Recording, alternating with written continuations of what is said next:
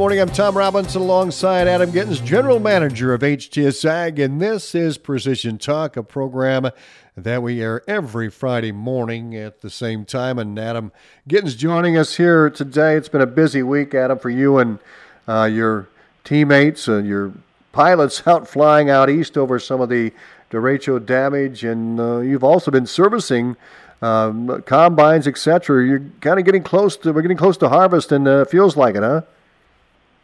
Yeah. Good morning, Tom. It's certainly that time of year. We're running and gunning. We enjoy being busy, so this is not a big deal at all for us. One of the things I wanted to talk this morning about, you already highlighted there, Tom, was the derecho storm that rolled through Iowa here. With the amount of impact that it had, we immediately looked at each other in the office at HTS Ag, and we said, what can we do to help? We've got a pretty unique skill set with several Part 107 commercial remote pilots and a pretty good fleet of drones and the know-how to get aerial imagery and do it really well.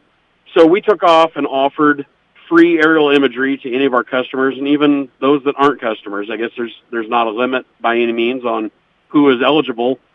We just thought it was an awful nice way that we could get out and help guys understand how much damage is in the field. Ultimately it's the insurance adjuster that's going to make that decision. But this is another data layer that they can have to be able to share with their insurance adjuster if they so desire, or to compare to, and just make sure that they're getting a fair shake on everything and that they have enough coverage for the amount of damage that's out in these fields. Oftentimes, when you're trying to evaluate this kind of wind damage on corn especially, from the road or even walking a little ways in the field, it may not look as bad as it actually is. So getting above that crop and actually getting a full view of what all is out there is a really good thing, so that we can make these guys educated on what they really have for a crop out there and help them get through the season in the best way possible. So anybody interested in that, anybody with any damage, please give us a call. We would love to put you on our list, and we'll keep flying for as long as there's need for damage coverage. How much damage is there? I mean, what was your reaction to seeing some of this? Tom, it's devastating. We've been high and low, far and wide. We've been north.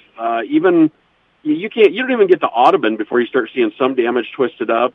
And certainly some KSON listeners have damage out in their fields. So we're happy to fly a small amount of damage. And as you go east, if we get over towards Panora and Guthrie Center, that area, it starts getting worse. And then north of there's a whole bunch of corn that's just completely flat and just a handful of stalks in the whole field that are even standing. We've had crews this week all the way over into Cedar Rapids, Vinton area.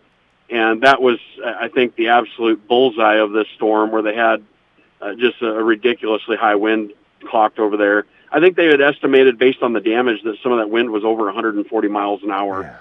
Yeah. And looking at the way the crops look, and looking at the way the trees and the buildings and all the other things look, it's unbelievable that it could impact this big of an area. I mean, we've all seen windstorms, but to impact this big of an area and to have this much damage in one storm is just breathtaking, and not in a good way. No.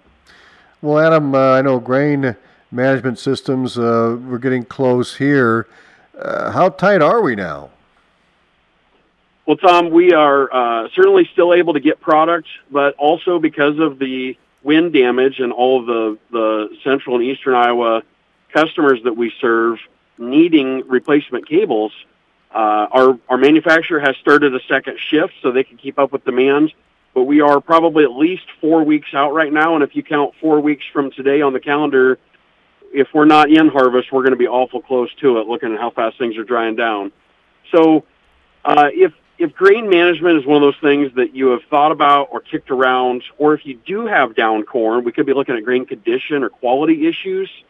The grain management system is something that is absolutely irreplaceable in my mind.